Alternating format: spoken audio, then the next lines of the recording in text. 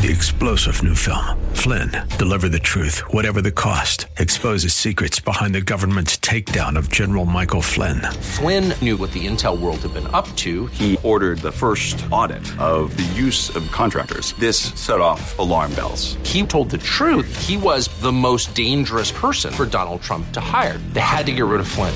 Flynn, deliver the truth, whatever the cost. Available now. Watch it today. Go to salemnow.com. salemnow.com.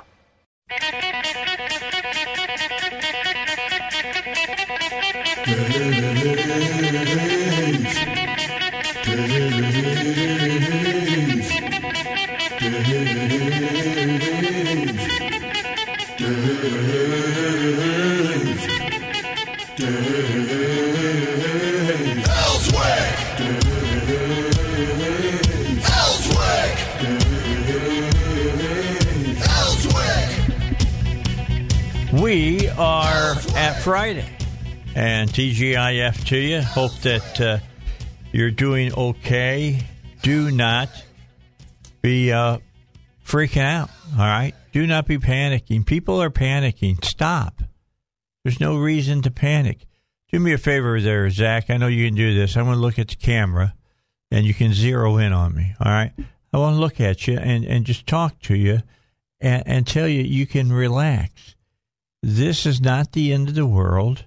This is not some kind of pandemic that people are going to die and then they're going to rise up and be zombies after it's over with. The world as we know it is not coming to an end. I saw a meme today that I thought had a lot of humor to it, but it had some truth to it. And it said, if you're buying 100 rolls of toilet paper for a 14-day quarantine, you should have been seeing a doctor a long time ago. I mean, seriously. I went yesterday.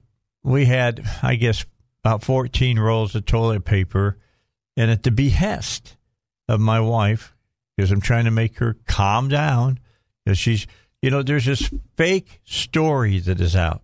Maybe you've seen it. Have you seen the fake story about toilet paper? Zach? Okay. So the fake story is that the coronavirus loves toilet paper and paper towels. And they're finding the coronavirus on paper towels and toilet paper. And you can get infected that way. I think, what is it?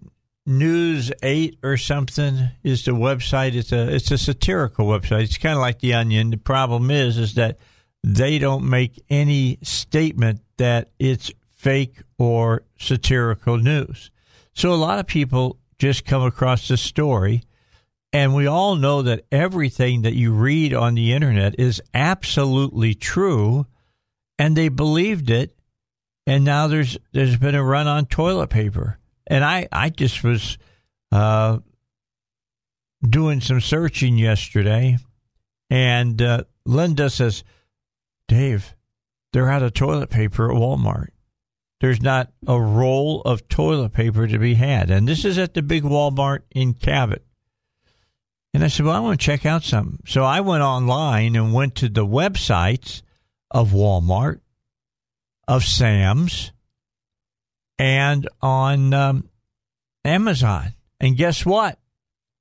There's hardly any toilet paper anywhere. There's very little toilet paper at Amazon.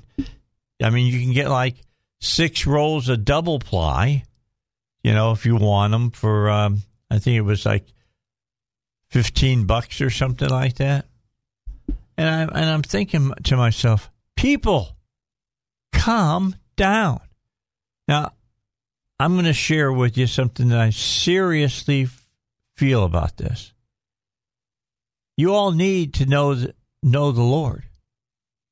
You need to know the Lord. Then you wouldn't be freaking out. And if you know the Lord and you're panicking like this, quit being an atheist. God is in control.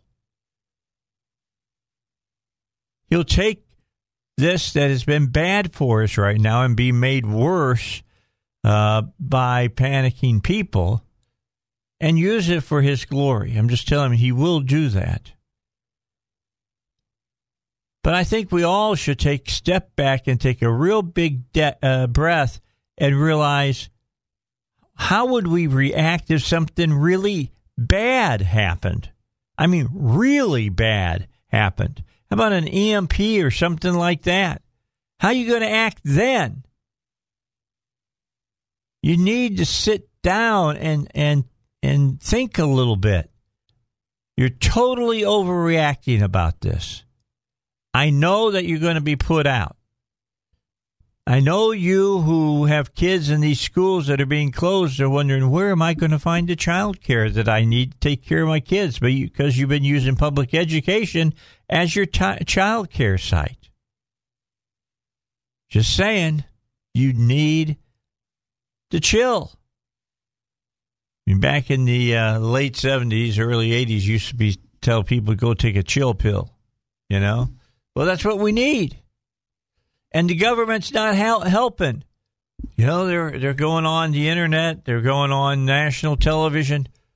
Don't panic. And then as soon as the camera pans away, they're running around like their hair's on fire. You know, and making statements that are going to panic people. Stop it. And to our elected officials, stop, playing politics with this. Stop it. Nancy Pelosi, shut your pie hole. You know, they're trying to pass this piece of legislation to get additional dollars to the states to fight the coronavirus. Do you know what they stuck in it? What Nancy Pelosi stuck in it? A way to get around the Hyde Amendment so that taxpayer funds will be used to pay for abortions. Now, that's not the way that you take care of this stuff.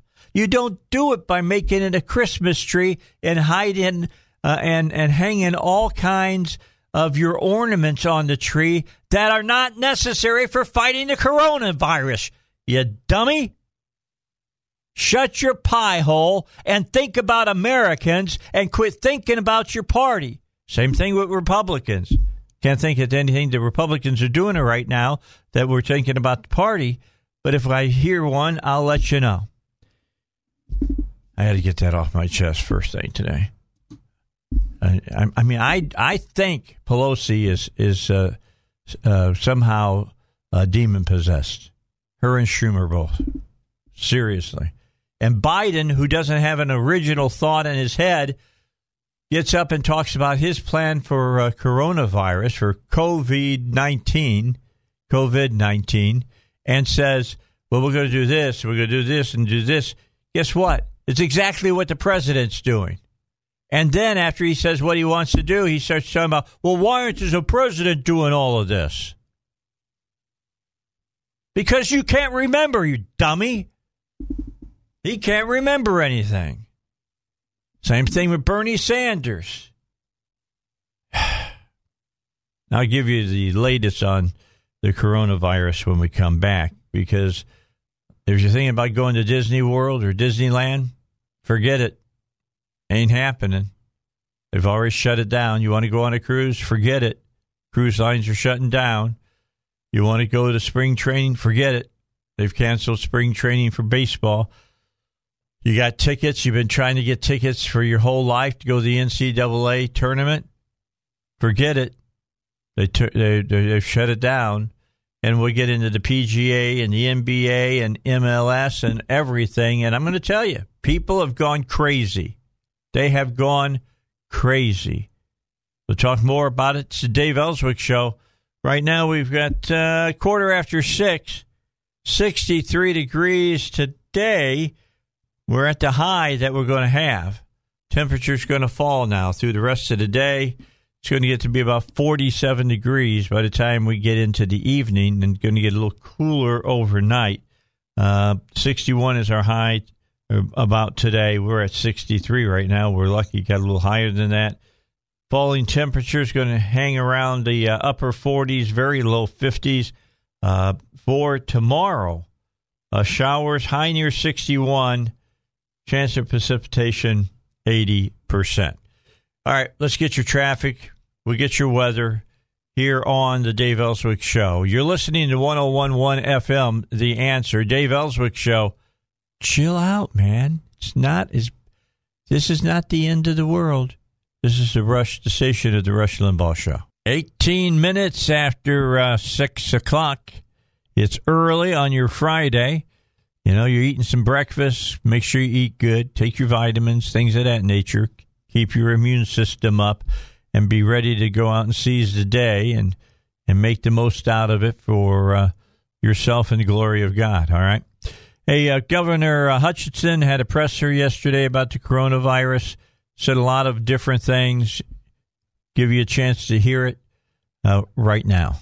Secretary Nate Smith, of course, our Director of the Department of Health, but also Marcy Doderer of Arkansas Children's Hospital, Dr. Cam Patterson, UAMS. I'm also pleased to be joined by the co-chairs of the Senate House Public Health Committee, Senator Missy Irvin and Representative Jack Lademan. And I want to thank them for their support of what we're trying to do here in the state of Arkansas. And Mayor, I also want to recognize the Mayor of Little Rock and thank you for your partnership. And I know you've had to make some tough calls, and I wanted to recognize you and your partnership as well. The purpose of this, and I talked to Dr. Smith today, that as this continues, we're likely to have regular updates to you. And it's one way to flow information. Today is, I think, important to communicate once again to the public. And I want everybody to understand that as we make decisions, I want to be guided by the recommendations and counsel of our public health professionals. And that's why our public health experts are here. This is a public health emergency that I've declared in the state of Arkansas, and it has to be dealt with in a public health fashion. And so I want everybody to know that we're listening to them and making decisions. Secondly, we're trying to give information to the public so that they can make the best decisions on their lives and their family and their plans. And so we want to share information as we have information as well. In terms of an update from yesterday, and the last 48 hours has been a whirlwind, because we had yesterday announced the first presumptive positive test. Well, overnight I was advised that we have 5 additional presumptive positives. So a total of 6 presumptive positives now, which does not come as a surprise because we've seen this in other states, that once you start testing, once you have an awareness as to the impact in one area, you obviously do additional testing and tracing and sourcing, and you learn of others that would have been exposed to it, and you're naturally going to have some additional positive tests. And so it's not a surprise, but it also is a signal that we have to take additional steps and action. Now, I look at it geographically, because something happens in one area of the state does not mean that another area of the state is automatically impacted. And so that is a factor geographically. We also have to recognize that we have a lot of meetings in Arkansas, and that people from all over the state or elsewhere travel. And so even though it might not be impacting your area, are you having contact with people that are in a different area? And so you have to take precautions that our health professionals will be talking about. In terms of action items, whenever you look at the additional presumptive positive cases, they are in a 4-county area: Saline County, Jefferson County, Pulaski County, and Grant County. When I say they're in those counties, it could be the patient, it could be a family member, it could be where they go to school, but there's some contact with those 4 counties. And because of that, we're having to do a great deal of tracing and running it down, and additional tests and interviews, and telling people, that you've been in contact with somebody who has tested presumptive positive. And so those are the steps that we're following. But while we're doing that, of course, we get a lot of calls from the schools. And out of an abundance of caution, we have advised, and this is in consultation with Secretary Smith, that and our Commissioner of Education, Secretary Key, that we go ahead and advise that the schools in those 4 county areas should be closed for the next 2 weeks. And that allows us a time to get a handle on this. It allows us to do the checking that is necessary, but it is an abundance of caution for those children that would be going to those schools that might have some distant connection with an exposed individual there in that area. We are continuing to work. General Penn is here. We've got our Adam that is here as well. And we're working at looking at our stockpile, what is available in terms of protective equipment. We have an order in for additional protective equipment. So we're working those items to make sure that is available to our professionals, to our responders, our healthcare workers, and we're continuing to look at that and look to beef up that stockpile. And so with that, I wanted to recognize Dr. Smith to make additional comments, and then if we could go to Dr. Patterson and then to Marcy Doderer as well for additional comments. Dr. Smith. Thank you, Governor. And I want to thank the Governor and his team as well as the other state agencies for the support they've given in addressing the COVID-19 issue here in Arkansas. As the Governor stated, overnight we have identified 5 additional individuals who have tested positive, and we will continue to do contact investigations for their contacts as well. So it's a widening circle of individuals that we're identifying, having them quarantined, and then testing them if they become symptomatic. Because some of these contacts were school-age children, this move was made in partnership with the Department of Education to recommend that those schools temporarily close to interrupt any cycles of transmission that might occur. And we also are continuing to work to find additional information. We'll extend guidance to other communities if we find that there's need. We're working very closely with UAMS and with Children's Hospital in identifying contacts for this cluster, and we'll continue to work with them to build our capacity to address the needs of those who have potentially been exposed or those infected with COVID-19. And thank you. Good afternoon. I want to thank Governor Hutchinson and our legislators for helping us to marshal the resources that we need to stay in front of the COVID-19 infection that has afflicted several Arkansans. And we are fortunate to be able to work closely with our partners, including Arkansas Children's Hospital, to make sure that every Arkansan, regardless of your age and regardless of where you live, is being adequately protected. At UAMS, we remain a resource for patients who are in need if they have become infected, although it is important to emphasize that our number one goal is to keep patients where they are if they are infected and if they are at a site where they can receive care, because most of the care that is rendered to a patient with COVID-19, in fact, all the care that's rendered for a patient with COVID-19 is exactly the same as the care that we would give to a patient with a severe influenza infection. So that's important to emphasize. It's also important to emphasize that we do not have limitless resources, but for the time being, we have adequate supplies of personal protective equipment, medications, ventilators, and other medical necessities that would be needed to adequately take care of even a substantially larger burden of Arkansans infected with COVID-19. Now, as we move forward, we're going to have to keep close eye on the supplies that we have, and we're in communication with our partners, not just locally like Arkansas Children's, but our partners across the state to make sure that resources are available where they are needed. It's also really critical that we get the message out that if an individual is concerned about the possibility of having COVID-19 infection or they have questions about this, the last two places that they probably want to be are in an emergency room or a crowded clinic. And so this is a great opportunity to utilize other tools to get healthcare information. We are pushing as much of this out as we can.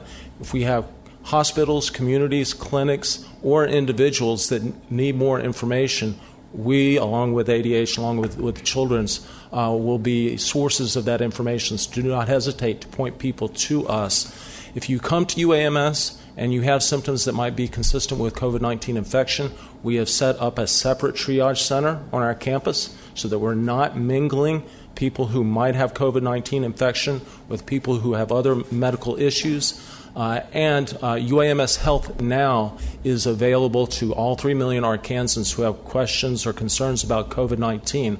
If you go to UAMS Health Now on your iPhone, your tablet, your laptop, you will have the chance to interact visually, face-to-face, with a UAMS healthcare provider 24 hours a day, 7 days a week, for any question that you have or concern that you have for free. So please get the message out. If in your community there are clinics, hospitals, individuals who have concerns that we can address, we are here standing by to help you out. Thank you. All right, we're looking at 6:35, 25 minutes till 7. It's 61 degrees in Little Rock, around the central area here. 59 in Cabot, 59 in Conway, 62 in Hot Springs, 62 in Pine Bluff. Weather today, showers likely mainly after 7 o'clock. Cloudy, temperature falling to around 51 by 4 p.m. An east-northeast wind 10 to 15. Chance of rain is 60%. New total amounts less than 1/10 of an inch possible. Tonight, you're looking at a low around 46. East-northeasterly winds at 10 to 15. A chance of precipitation at 80%, with a new rainfall measuring up to about 1/10 of an inch. And then getting things going on your Saturday. Showers high near 61. East wind 6 to 10 miles an hour. Chance of rain 80%. New totals for tomorrow is 1/10 and 1/4 of an inch possible. So that's the way. It's rainy, but the temperature is moderate, so it's not cold rain, and that's a good thing going on. Let's get back to Governor Hutchinson's press conference and hear what the rest of his team had to say about how we'll be handling the COVID-19 virus here in the state of Arkansas. So good afternoon. The one thing I might add to that is how to access some additional information specifically for children. Like my colleagues, I am extremely grateful to the help of our elected officials and particularly the Department of Health on how we're dealing with this. And you should be assured that you are surrounded by some really amazing and talented healthcare providers at all of our institutions right here. To augment and support the UAMS Health Now telehealth app, Children's Hospital, as of right now, has a 1-800 number available to any family who has a question about a child health issue related to COVID-19. 1-800-743-3616. That information will be pushed out publicly here very shortly. It's a telephonic way of answering those questions, but it will keep our children at home where they need to be and not necessarily in overcrowded clinics or in our emergency departments. Like others around the country who have faced this, we are implementing travel restrictions for our staff, visitor screening, staff screening. Really, it's an elevated way of responding to COVID-19 like we do regularly in the influenza season. So we have those precautions in place every winter when the flu hits us. We are just keeping those in place as we move into spring and being very, very precautionary on how people walk the hallways of the Children's Hospital in order to protect our staff and our teams and our patients and visitors as well. Let me just add before I turn it over to questions that in terms of testing, we have the testing capacity through the Department of Health, and as this continues to change day by day, we are looking ahead, and we need to have greater testing capacity. So we're working to expand that. UAMS is partnering with us on that, and thank you, Dr. Patterson, for looking for procuring the necessary equipment to do the testing at that site as well. So we'll be working in partnership with them to increase the testing capability within Arkansas. With that, I'll be happy to take questions. These are presumptive cases, so how quickly can you get them confirmed or prove that they're not confirmed cases? So presumptive, of course, is that they're confirmed by our Department of Health testing. It is at CDC, and I think the answer yesterday was we don't want to put them in a bind for a response, Dr. Smith. But have we received any back yet? No, we haven't. Of course, as you imagine, CDC is confirming tests for all the states. Our protocol is that for the first 5 positives, we'll have those confirmed by CDC. We're very confident in our results, and we're acting on them as if they're confirmed positives, but we won't call them confirmed until we have our first 5 positives confirmed by the CDC lab. Are these 5 cases overnight related, and were they folks who had previously been in quarantine, or is this community spread? I'll start with the last one. This is not community spread at this time. These are contacts to cases, and then we're going to also be assessing contacts to those cases. We don't have evidence of community transmission that is out there that we don't know about. For these new presumptive positive cases, were contacts with the patient that we talked about yesterday. One is separate, and then we're also and then that was acquired from contact out of state. So, but unfortunately, none of these were individuals who had been in quarantine prior to turning positive. What's their condition? What's their condition right now? How are they feeling? What are the symptoms? All of these are outpatients. None of them are admitted to the hospital. Will school closings be the protocol as more counties get touched by this? The school closings will be taken on a case-by-case basis. I think it's important that whenever we have activity in one area of the state, that we address it as we have here, but it doesn't mean that a school district in northern Arkansas has any issue and any concern, and they shouldn't close. And so it's very, very important that parents and schools not overreact to what we are doing today. We're basing it upon the data that we have. This recommendation is based upon my conversations with public health professionals, and that is in the limited 4-county areas that I mentioned. As we have additional concerns or requests, we will address those, but this should not presume that there'll be others closed down the road. Children's Hospital is confirmed apparently that one of the suspected cases is an employee there. I'm sorry, I didn't. Children's Hospital. Marcy, you want? Confirmation that is an Arkansas Children's employee. Yes, so it's a step with the microphone. Yeah, so it's a UAMS trainee who is practicing at multiple hospitals in Arkansas, including Arkansas Children's Hospital, as part of our partnership with Arkansas Children's.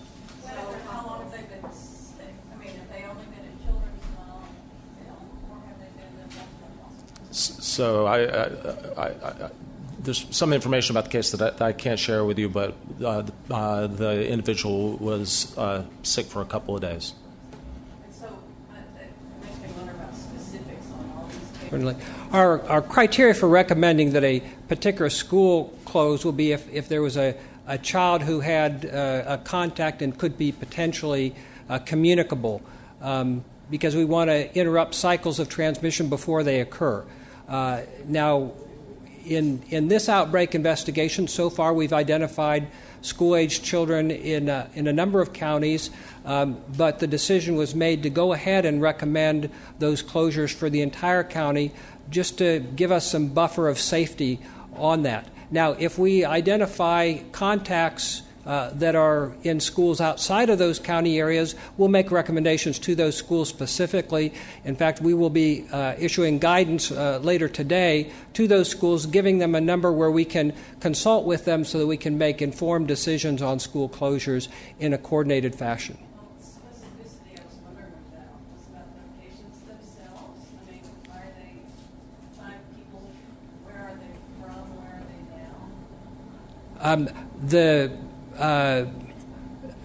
We won't give specific information about those individuals, like their address or things that will identify them. No, I don't want right. that. But I'm just 4 of these were contacts. Right. 4 of these were contacts with the patient in Pine Bluff, and one of them was not,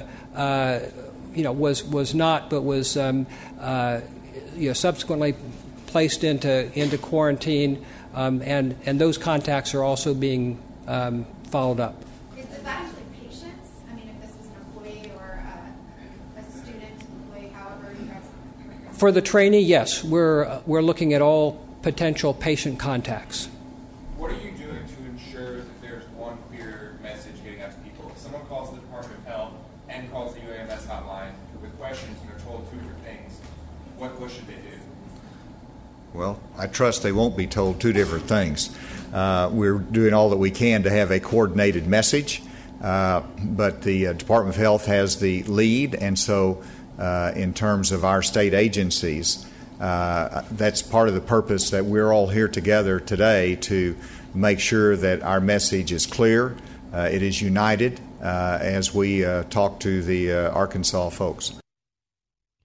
Okay, we got a break. We'll come back and get the final segment for you at what was being said by the governor and his task force here on the Dave Elswick Show.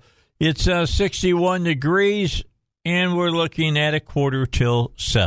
61 degrees and about 13 minutes until 7 o'clock. High today is, we've already reached it, 61 degrees today. Temperature will be falling throughout the day. Going to get a little cooler today.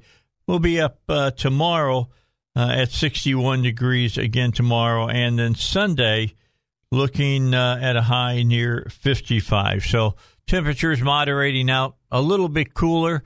I don't know if you've been paying attention as you've been driving around, but the trees are all greening up. They're ready to go. The leaves will be coming out.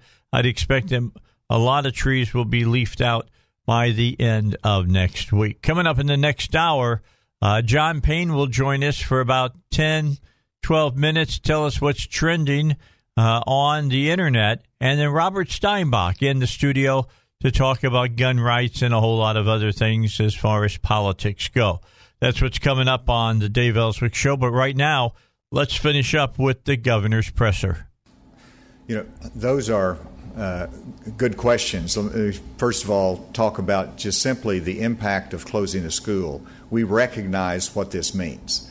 That means that in many instances the daycare will close as well, and there's less availability. That means parents might be staying home to take care of children. It means that they might not be going to work. These are very serious issues, and as you pointed out, that means that in terms of food security, they might not have the breakfast that they normally have. And so all of these are repercussions of a decision. So as we make a decision, we're looking at how we can fill in the void there. How can we make sure that they're, perhaps, for example, we've had some innovative employers that have already made very generous leave available for those that might have to take care of children or that might have to be home quarantined. We're looking at the issues of the food as to whether there's any alternatives there. In terms of the testing, and I should have had Secretary Key here, but I think he has a state board meeting today. But the schools that they're really going under the AMI protocol, which allows them to continue education even while the physical school is closed during this time. And so we hope education will continue. They have and these are schools in central Arkansas that should have availability of the internet and the capability to continue that education stream. Congress and White House. Well, it could be a growing list. If you had asked me that question 3 days ago, it would have been a short list. Today, it's a longer list. 4 days from now, we'll see where it is. Congress clearly is receptive, and again, I want to compliment the General Assembly. They're receptive as well I have no doubt that we could call a special session of the legislature if need be, and that they would put forth whatever was needed to address this problem. Resources are not the issue in terms of financial resources and money to do the procurements to make sure we meet the needs out there. Now, the availability of the assets that we need are an issue, and that's where we want the greatest help from the federal government, is to continue to expand the testing capability and help us on that, to continue to be able to make sure that we have the manufacturing capacity on the protective equipment that's needed. Those are the helps that we look at first, but I do expect a supplemental, and Dr. Smith and the team will be submitting information to make sure that we have what we need. What about large gatherings? We saw Governor Brown over in Oregon say no gathering over 250 people. We have the legislative session coming up. We've got a share concert just not very far away. There's a lot of big gatherings. We saw Little Rock do its part in the city, but what about on a larger scale? Going to the basketball tournaments? I'll have a conversation a little bit later about the basketball tournament. But in terms of the gatherings, this is where, the private sector makes decisions. There's going to be events that are canceled because they make the decision in consultation with their health experts so that it's a good judgment. In terms of our recommendations, I'm going to let our professionals address this more specifically, but our businesses, our organizers are making good judgments. I know that there were some big events in Little Rock tonight that are canceled. Whenever you look statewide, it's not right for us to mandate statewide that an event in Jonesboro is going to be canceled. And so I have to look at it from a statewide perspective, and the mayor here looks at it for the city of Little Rock and made some judgments today that I fully support, but that's not ready to be mandated statewide. And so we are looking at this very carefully. Now, in terms of just simple advice to event organizers, I'm going to let our professionals talk to that issue. Well, I would say, first and foremost, the key steps in mitigating continued transmission are the simple things that we talk about: good hand hygiene, being alert to symptoms. Those are hand sanitizers. Those are the tools that have been proven to be helpful. For social gatherings, those same rules apply and remain important. Mayor Scott, I think, has made the right call about events for the city of Little Rock, and I think we need to give everybody the right information that they can utilize to make the right decisions. If you've got a gathering of 1,000 people that are coming from all over the United States, and you don't know where they're coming from, that's probably an event that you don't want to have happen right now, and that's good common sense. If you've got a smaller gathering with a small group of people in an area that doesn't have any active cases, I think it's very reasonable to say that it's the right thing to do to allow that event to go forward. So what about the Capitol? Governor, what is the current testing capacity, and what do you guys think you need? Dr. Smith, I'll let you address that first. The testing capacity has really grown a lot in the last week with commercial labs coming on board. And so if a patient has a specimen that's sent to LabCorp or Quest or one of the others, they can get a result back. The challenge is right now is collecting the specimen, transporting it. We have capacity at our state public health lab, but not capacity to meet all the clinical needs of the state, which is why the chancellors mentioned that they're standing up testing. So we'll have the ability at UAMS to do that testing on site. Now, even when that is available, we're still going to need to increase access to specimen collection, because to do that safely, requires personal protective equipment, requires viral transport media, things that are not in particular short supply, but they're not things that every clinic does all the time. And so we're going to work with providers, encourage them to to collect those specimens, send them into the commercial labs so that we can increase our testing capability across the state. Can you handle scores? Can you handle hundreds? Can you handle thousands? The limiting factor right now is our healthcare providers' ability or willingness to collect those specimens and to send them in. The commercial labs have, large capacity, to do testing. It's the issue of getting the patient to the place to collect the specimen and the specimen to the lab. The Department of Health, what's the throughput of the Department? The Department of Health, we have a relatively limited capacity in our public health lab. We're currently doing about 20 a day. We can probably double that, but that's not going to meet the needs of the entire state. What we are using our public health lab for is to see where the epidemic is going and where it's not. So we are testing known cases, known contacts to known cases at this point. I would just add to that regardless of the capacity to do testing, probably the more important issue is to test the right people. And the Arkansas Department of Health is providing us with guidance about who should be and possibly even more importantly, who shouldn't be tested. This is not something that individuals need to be randomly screened for. Dr. Smith, is there anything you have to do differently in this case to protect healthcare? Before he answers that, I do want to add on the testing. This is something that I conveyed to the Vice President on day one, actually it was about a week ago, in terms of the need for more testing capability in the states. Whenever you look at the commercial providers that are doing testing, it's a slower process. We could do it quicker at the Department of Health. We need to have more capacity there. We need to have UAMS online with the capability of doing testing as well. As there's more concern or the public becomes more aware of this, there's going to be a greater sense of need for testing. I had a call today from somebody just saying they felt like they needed a test, and you go through that circumstance. So yes, I'm a healthcare provider now.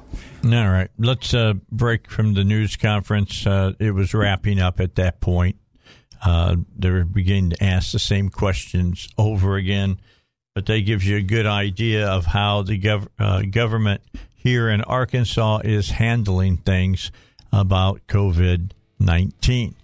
I'll come back and after the news, and John Payne will join us. We're going to find out what's trending on the internet, and Robert Steinbach is going to join us. I'll mention some of the closings all across the United States because of this, and we got a lot to talk about yet during this morning on the Dave Elswick Show. 61 degrees, a minute till 7, and we're looking for a high today of 61 degrees. From here on out, it gets worse. The temperature goes down.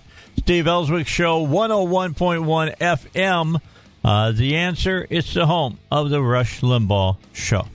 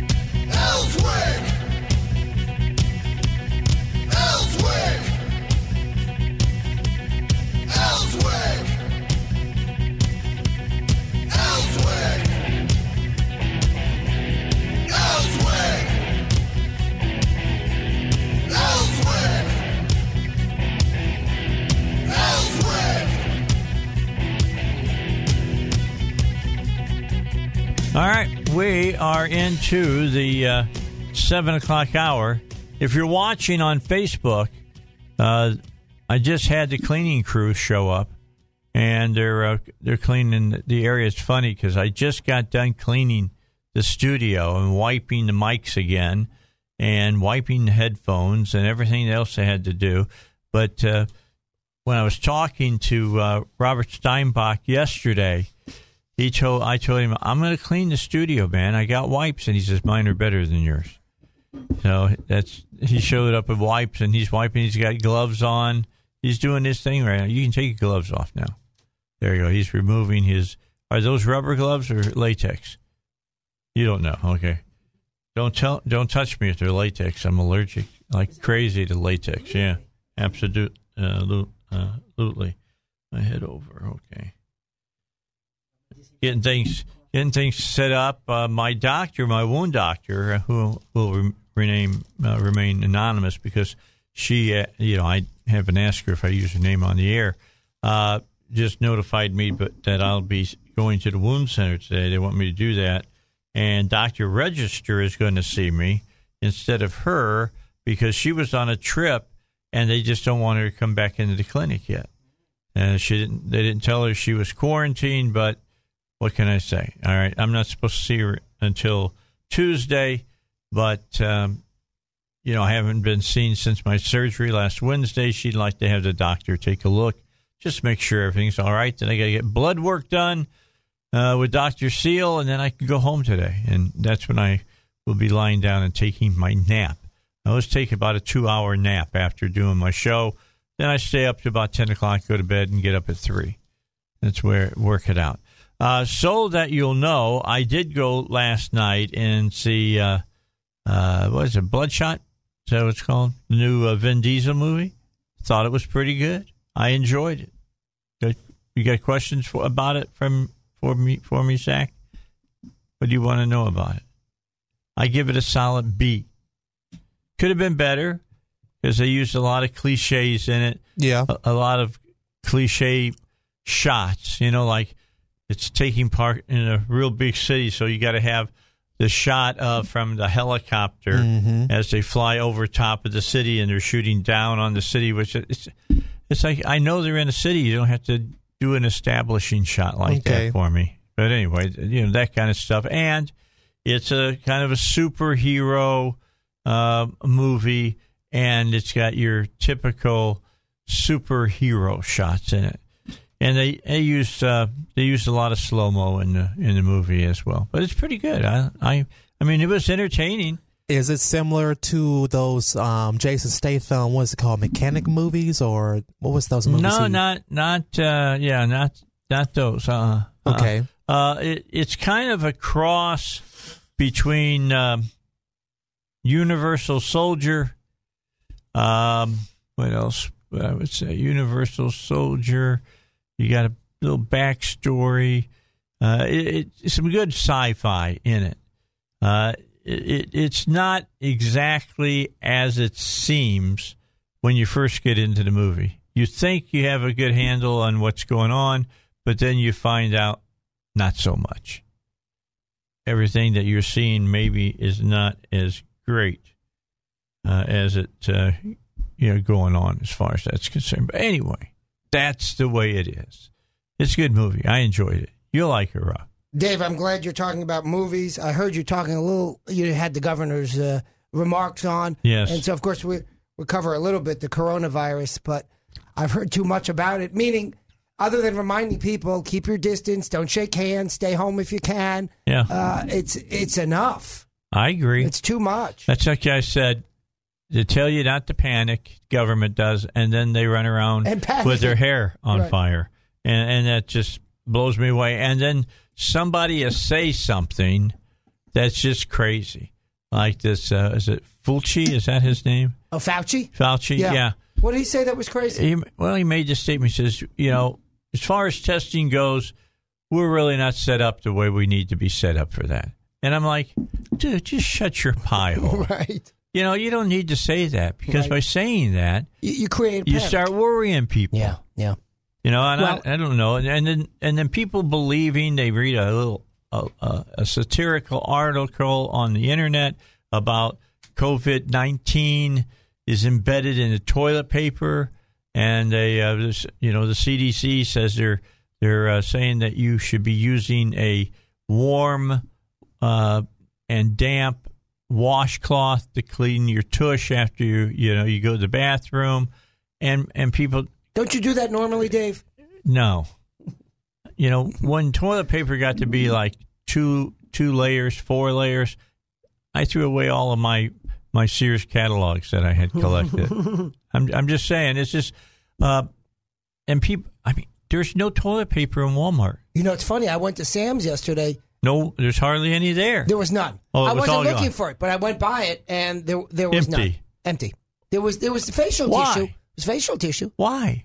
I guess people think they're gonna poop more than they're gonna sneeze. I guess I don't get it. I mean, I really don't. I saw a meme today. I mentioned it in the first hour before we started with the governor, and it said, if you need 100 rolls of toilet tissue to be quarantined for 14 days, you should be seeing a doctor about something else. Exactly. I mean, exactly. I'm just saying. Come on. Chill, folks. Here's what this tells me.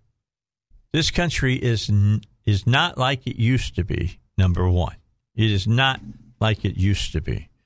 I mean, when Pearl Harbor was bombed, America didn't run around buying up all the food at the stores and stuff. Now we do. Not all the food now. I mean, the M&Ms and stuff and the potato chips and whatnot. The two things that you'll find hardly in these stores: toilet paper and Lysol or wipes. Look, you want to save some money? Now I'm going to start a run on this. I'm just telling you, get ready. Costs you about $1.50 for a gallon of bleach. But bleach smells, and bleach is hard to wipe on, around the house. The way these wipes work really well. Well, yeah, that's I understand. But you take bleach and put it on a rag and get it wet and wipe your counters. That's fine. You're killing everything. That's right. It will kill everything. And wash your clothing. Wear stuff that you can. At the end of the day, you throw it in. If you're going out, you throw it in the wash. Pair of jeans, that kind of thing. Don't wear stuff you got to take to the dry cleaner. Yeah. So if you're rich, go out and buy some jeans. No, I'm just kidding. Exactly. I'm just having some fun. All right. It was a joke. I sent you some articles. You got to say this stuff anymore. Well, let me just run across something for everybody about things that are closing off. And I got to tell you, I'm crazy. It's driving me crazy. Just so you know, in sports, the NCAA March Madness canceled. Major League Baseball opening of the season has been delayed for at least 2 weeks. Major League Soccer on hold for 30 days. The NHL suspended. NBA suspended. PGA suspended. Boston Marathon postponed to autumn. NASCAR holding races in Atlanta and Miami without fans. Broadway closed until April 13th. E3, that's a huge video game expo. I mean, huge. Lots of money. Canceled. Disney theme parks closed. Many of the iconic New York City cultural institutions, including the Met and Carnegie Hall, closed. Movies, Fast and Furious 9 postponed to April 2021. A Quiet Place 2 delayed indefinitely. Shh. That's my joke. You got a whole lot of other movies out there. Was it the New Mutants and Antlers and others that have been delayed indefinitely as well. The bottom line, well, you already know what I'm going to say about this. The impact of these cancellations isn't just a little bit of something. The lost spending will be crushing to our economy, and it's going to be crushing to the people that make their livings. There's a lot of people make their livings, make a lot of money walking through the stadium during a baseball game saying, peanuts, and make money doing that. Yeah, excuse me, commerce will slow down. We're going to have a recession, folks. There's no way around this. We're going to have a recession, and then when this is over, everything's going to come roaring back, but it will take time for people to recover.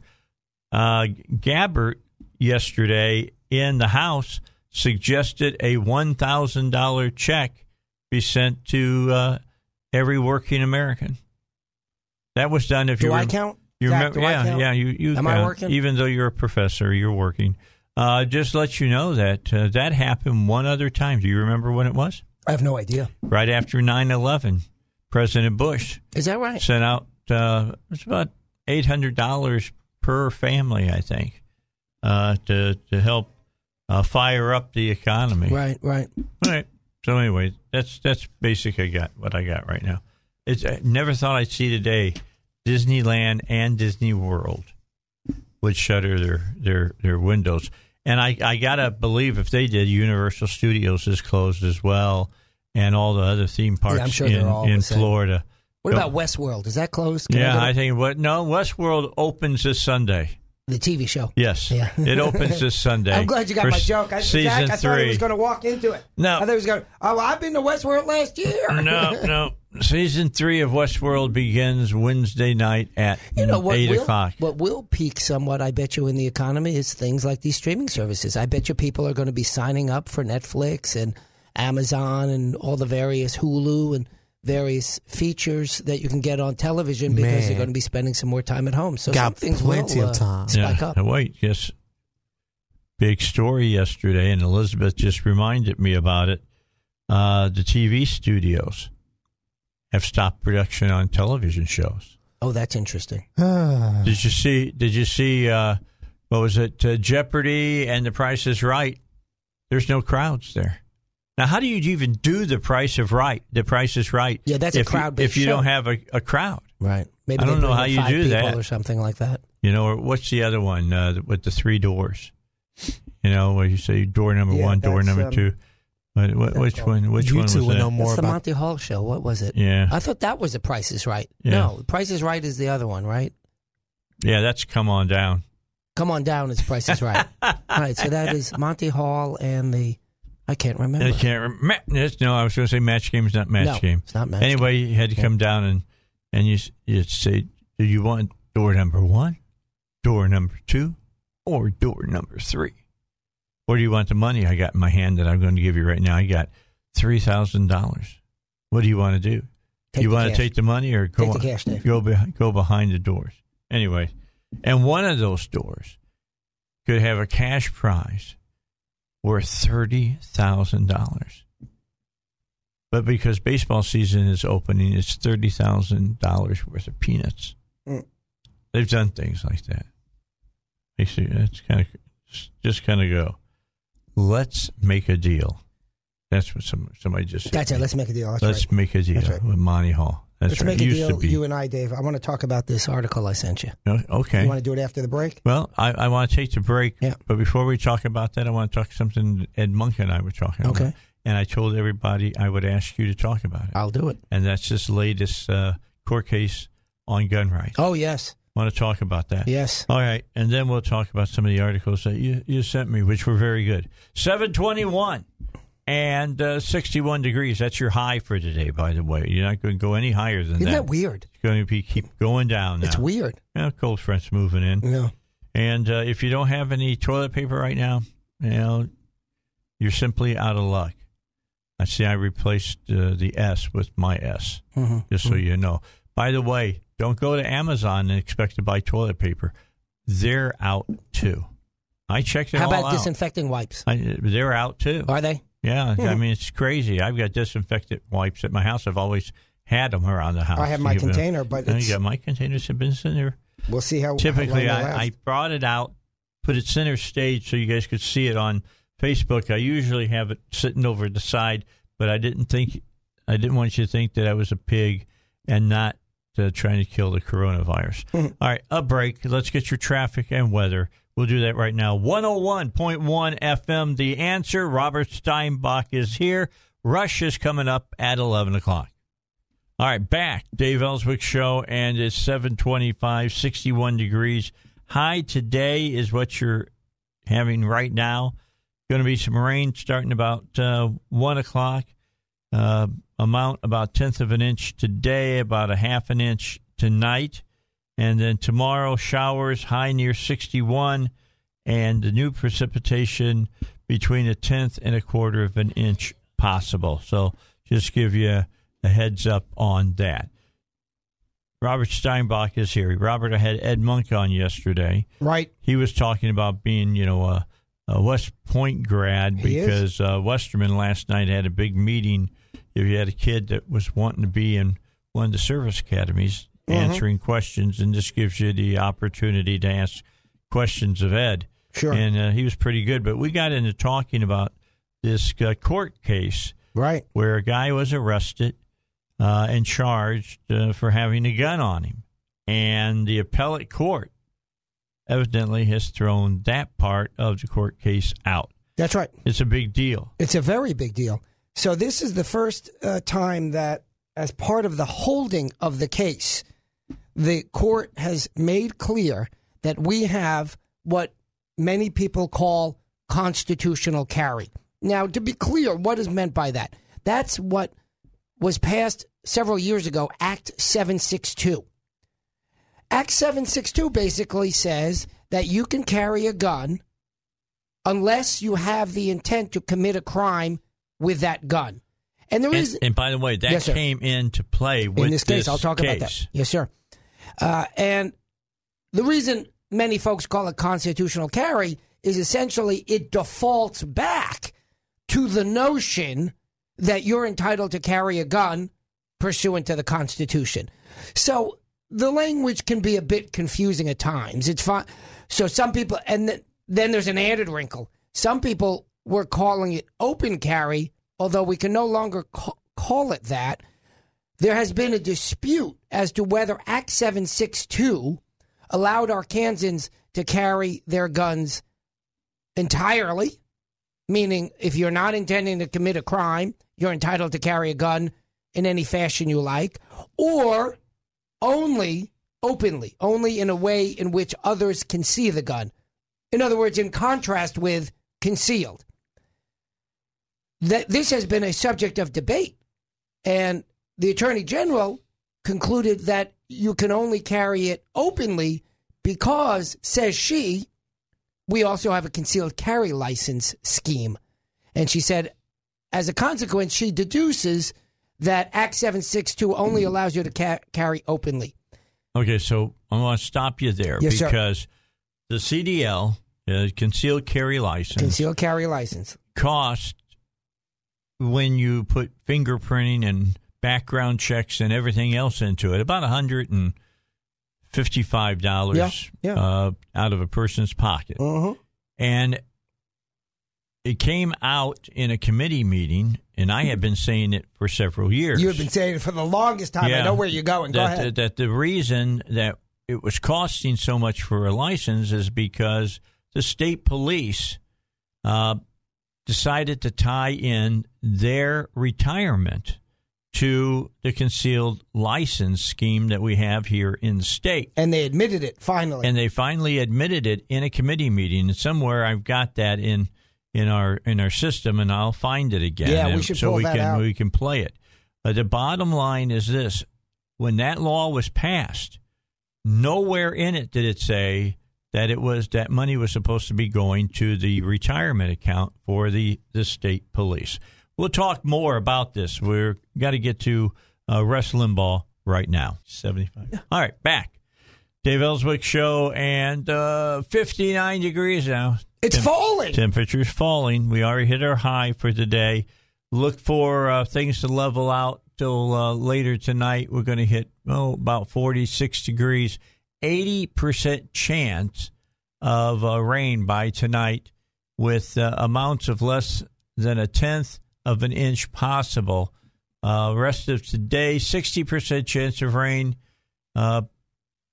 New amounts of less than 1/10 of an inch possible. So they've changed that as well. They had been saying 1/2 an inch, so less moisture, which is a good thing as far as I'm concerned. I can't wait till everything dries out so I can get ready to start working outside and getting some things taken care of. We finally were able to mow our lawn on Friday of last week. Made a big difference. Get a lot of that garbage off the top of the lawn and get those weeds cut back down. because I got more weeds than I got grass, I'll be honest. But they're green, so I just go with it. All right, so we were talking with Robert Steinbach, who, by the way, is a law professor over at Bowen School of Law, and his opinions are his and his alone, and not the School of Laws or the universities, much to their chagrin. I do appreciate you saying that. And I appreciate, by the way, just to be clear, we've talked about this before, that they encourage such a statement to be fair. And I want to highlight one thing before we get back to the gun issue on this disclaimer that you make. This is an issue in higher education that I think is quite interesting to you, Dave, and to your listeners. And that is the school aptly, correctly, properly recommends that when people like me are on the radio or elsewhere, we say, look, our views are our individual views. That's true. But then when you have a president of a university, and I'm actually not talking about U of A, the U of A president is not a particularly political individual. But I've seen presidents or deans or chancellors, whatever the titles are, in other states, and they come out and some professor has done something or said something that likely is conservative, Dave. And then for example, I'll give you an example. The professor at University of Pennsylvania who made conservative statements essentially about affirmative action.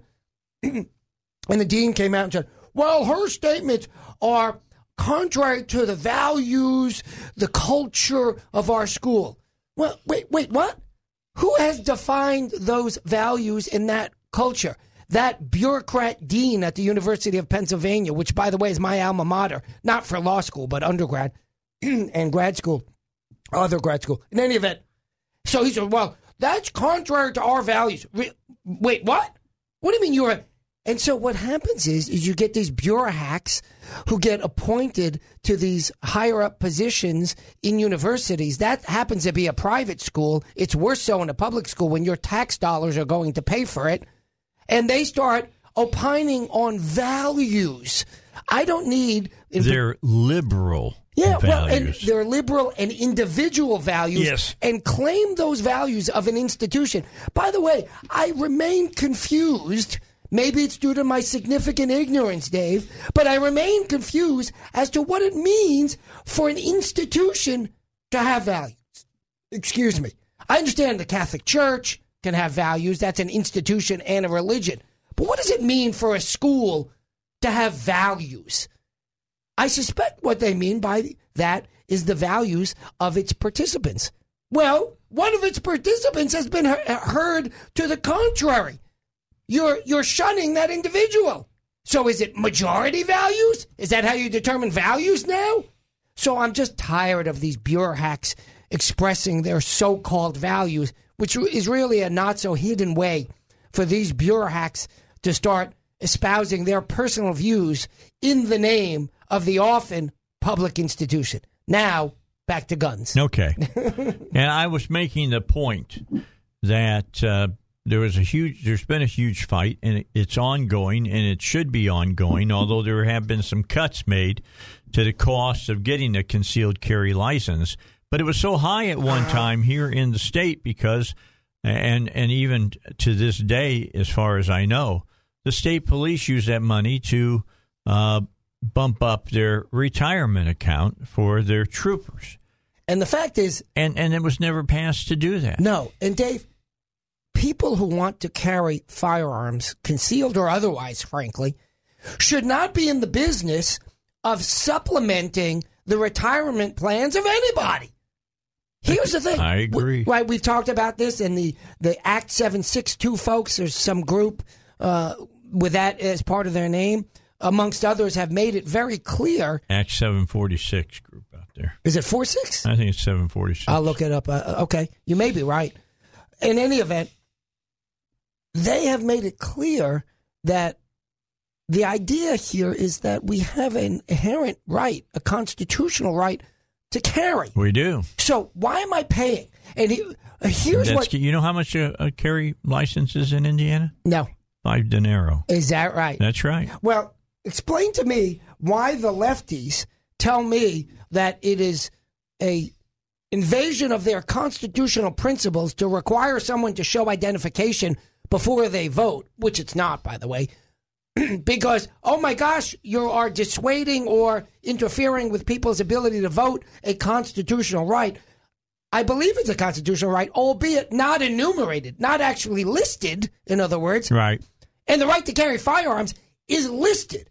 Point being is between the two, which is more clear, maybe not more embedded, but which is more clear, the listed one. And yet they want to put a large fee before you can exercise that right. And I have heard not one liberal say, oh, you're interfering with that constitutional right, because they're hypocrites, Dave. Well, you continue and tell us why this lawsuit, it's not a lawsuit, this case, it was a criminal case that went before the appellate court is so important. Right. So what happened is, hold on, I just want to look here. It's because your Act 746, that's what you said, right? Yes. Yes, you are, as usual, correct, Dave.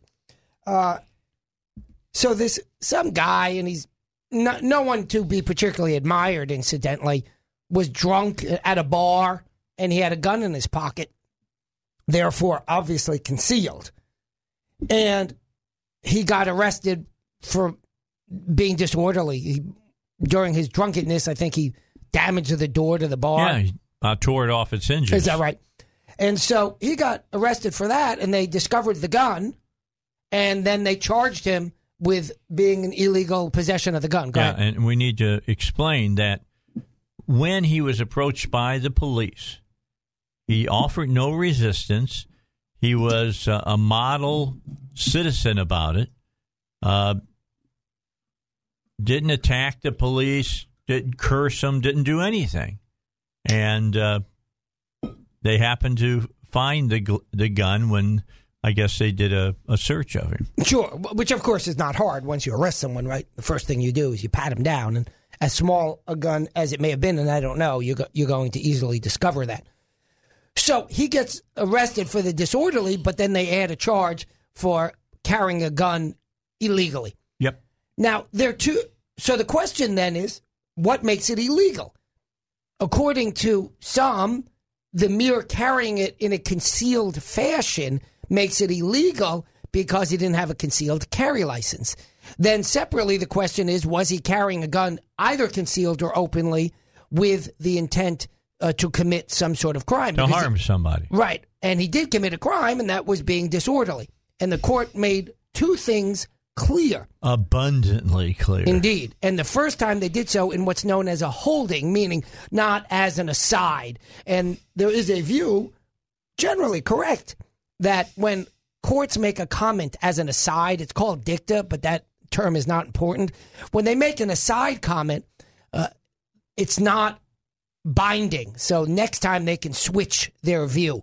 But when they make it in what's called a holding, as the core part of a case, they have to switch their view. It's a big deal. Let's put it that way. So first thing they said was his crime of being disorderly had nothing to do with the gun. So the prohibition on carrying a gun with the intent to commit a crime has to be a gun-related crime, not a wholly separate crime. Correct. Where, by the way, you happen to have a gun on you. That's a very important distinction because historically courts and prosecutors have been rather grandiose in their view of what is related to a gun crime. There was this claim that if there was a gun anywhere in the car for federal crimes, that was use of a gun in a crime. That was overturned by the federal courts a while ago. That I don't know if it was ever upheld, but prosecutors were pursuing it. I think initially it was upheld, and then higher courts finally overturned that. So here in the state of Arkansas, now made clear by the appellate court that the crime that must accompany the carrying of a gun for you to be in violation of carrying a gun with the intent to commit a crime must be an underlying crime related to that gun. And secondly, the question, does Act 746 allow you to carry only openly or both openly and concealed? And the court said he committed no crime while carrying that gun without a license concealed. Therefore, that means you can carry under Act 746 a gun concealed. Let me still caution everyone. This is the intermediate court in Arkansas. There are 3 levels of courts, essentially. It's a little bit more complicated than that. But to break it down simply, there's 3 or 3.5. The first level is kind of split. But let's just call it 3. There's the trial court. That's where you have a jury, right? And if you're arrested, you get a trial before a jury. Then you can appeal your case. You can appeal it either to this intermediate appellate court or directly to the Supreme Court. You don't decide. The Supreme Court decides. So when the Supreme Court makes a decision, clearly there's no other court to overturn it. This case went to that intermediate appellate court, which is usually, when it goes to that court, the final court. It doesn't get thereafter appealed again to the Supreme Court because they kind of split up the caseload. Right. But theoretically, it is possible for this or a different case on Act 746 to go to the Supreme Court and for them to overrule the Court of Appeals. So this is very positive law, and I would say it's 95% certain the law of the land, but I would not say it's 100% certain the law of the land.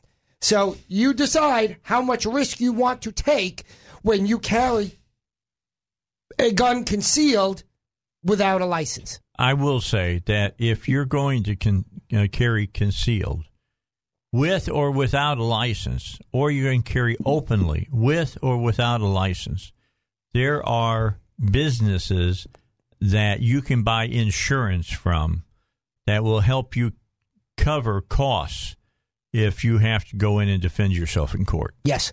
There's one from the Concealed Carry License something. They're down in Texas. There was one sold by the NRA. I think it's been put on hold because they were running it out of New York, and the New York AG, because he or she, I don't know which one, is so leftist, does everything to interfere with the NRA that they can. They said, oh, you're not proper organization to sell insurance. So I think that one is on hold, but if you're interested, contact the NRA, and I'm sure they'll tell you. And there's a third one, and I forget who's offering that, in fact.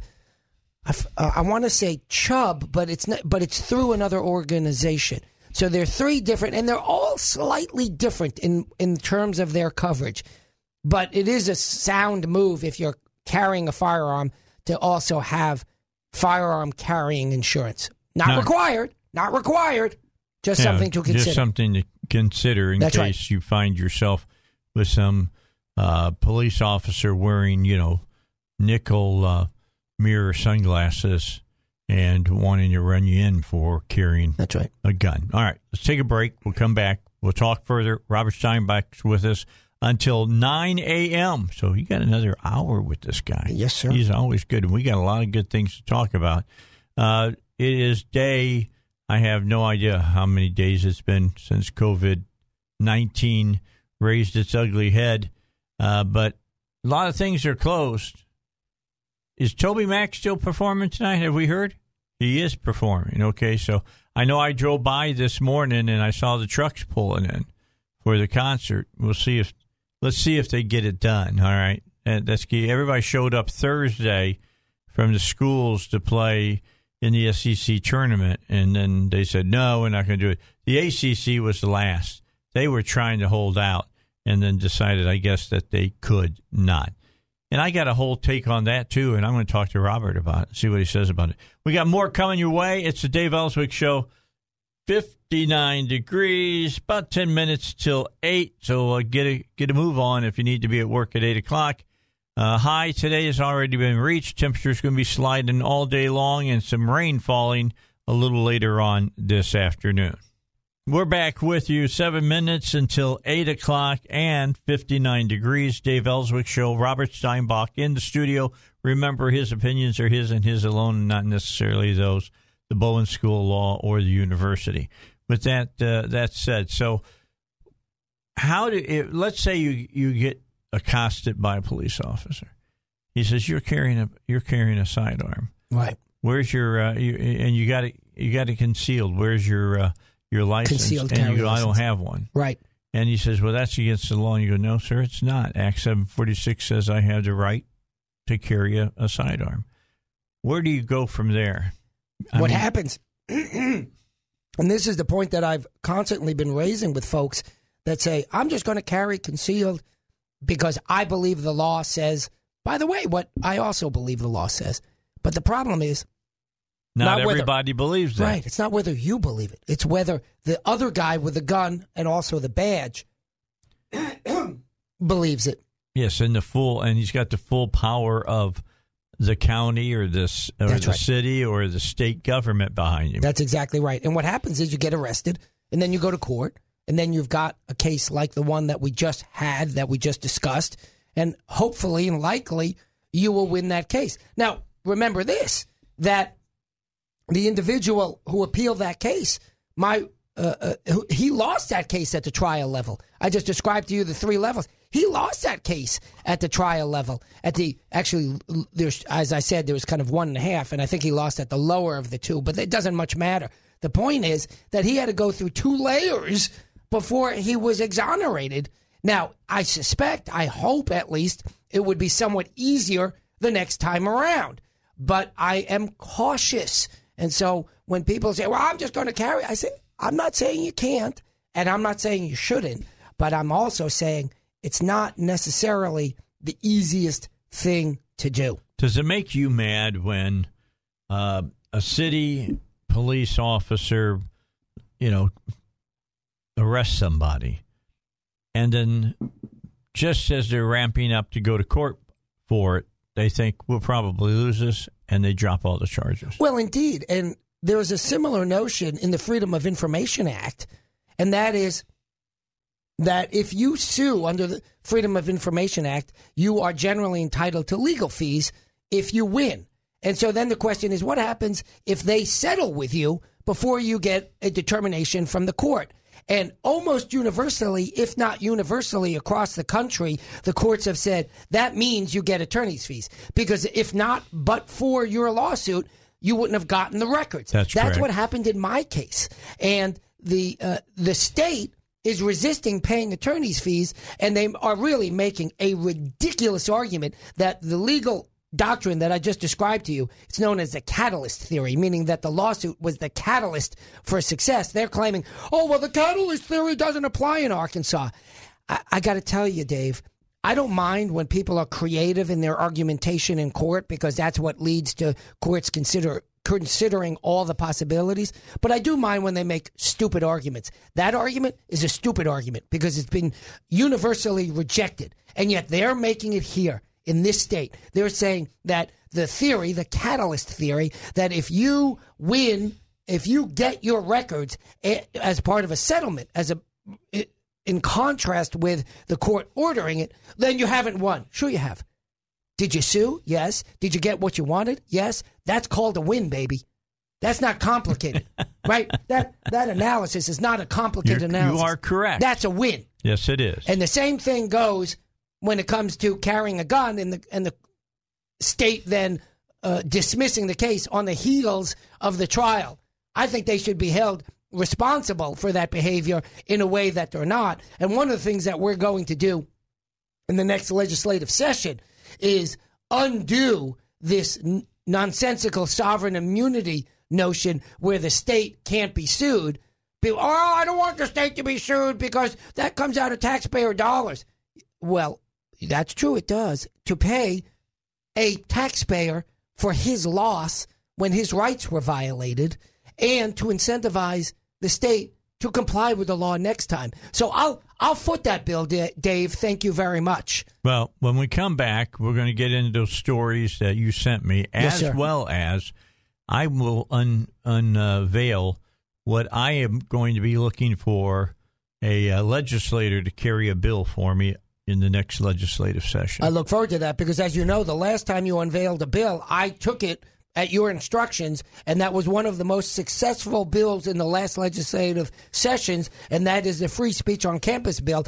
Undoubtedly, and I know no one who disputes this point, Dave, that's the Dave Elswick free speech on campus bill, because you literally got the ball well, I don't know about literally because there was no ball, but you literally got the process started. You told me, I got in touch with a legislator, and that's what started the process to pass that bill. And I even had the basis for the bill already That's right. written. Oh, you had a draft from another state. That's right. Ready to go. Okay, let's take a break. When we come back, I'll tell you what it is that I'm going to try to get changed in this state. get something seriously in legalese and in concrete down to protect women's sports. It's the Dave Elswick Show. We're going to take a break, come back. It's 59 degrees, looking for a high of, right now, 59 degrees. More coming your way. Rush coming up at 11 o'clock.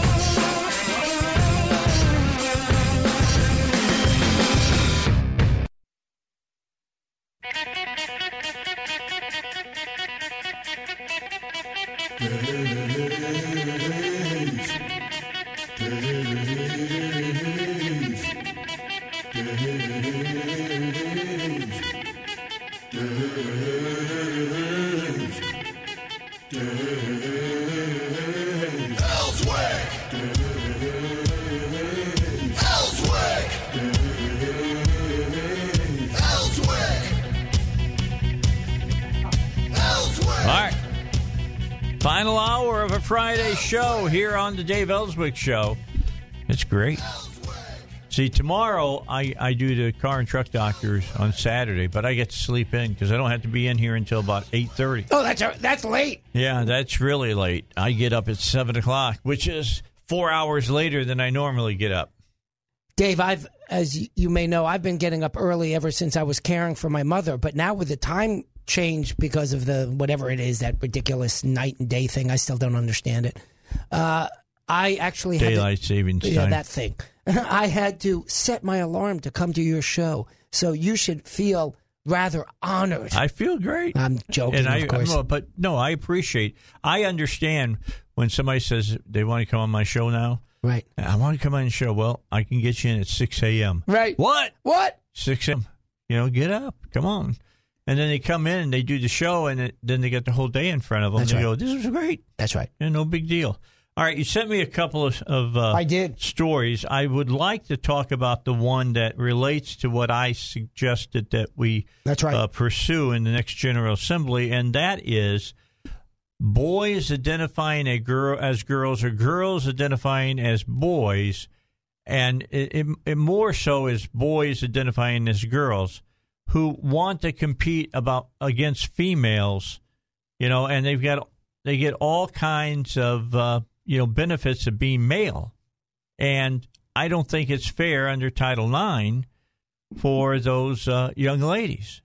I mean, equality in sports is something that I worked hard for when I was in my early 30s. Dave, the article that you're referring to is a New York Times article, and it's entitled, quote, the quote is part of the title of the article, quote, "It's degrading," end quote, "transgender youth targeted in dozens of bills across America." Now, they include some what I think are questionable bills in there, so I think it's fair to call those targeting. But they also, quite intentionally, not by accident, slip into the middle of the discussion those bills that would do exactly what you're suggesting, which is to say, if you were born biologically male, yes, you cannot compete in high school or collegiate female sports. As you know, Dave, we have separate bathrooms for men and women to this day, and we have separate sports for men and women to this day. The bathrooms and showers reflect the notion that we believe there's some sort of privacy right that needs to be respected between the sexes. And the separate sports reflects the apt consideration that men and women perform differently in sports.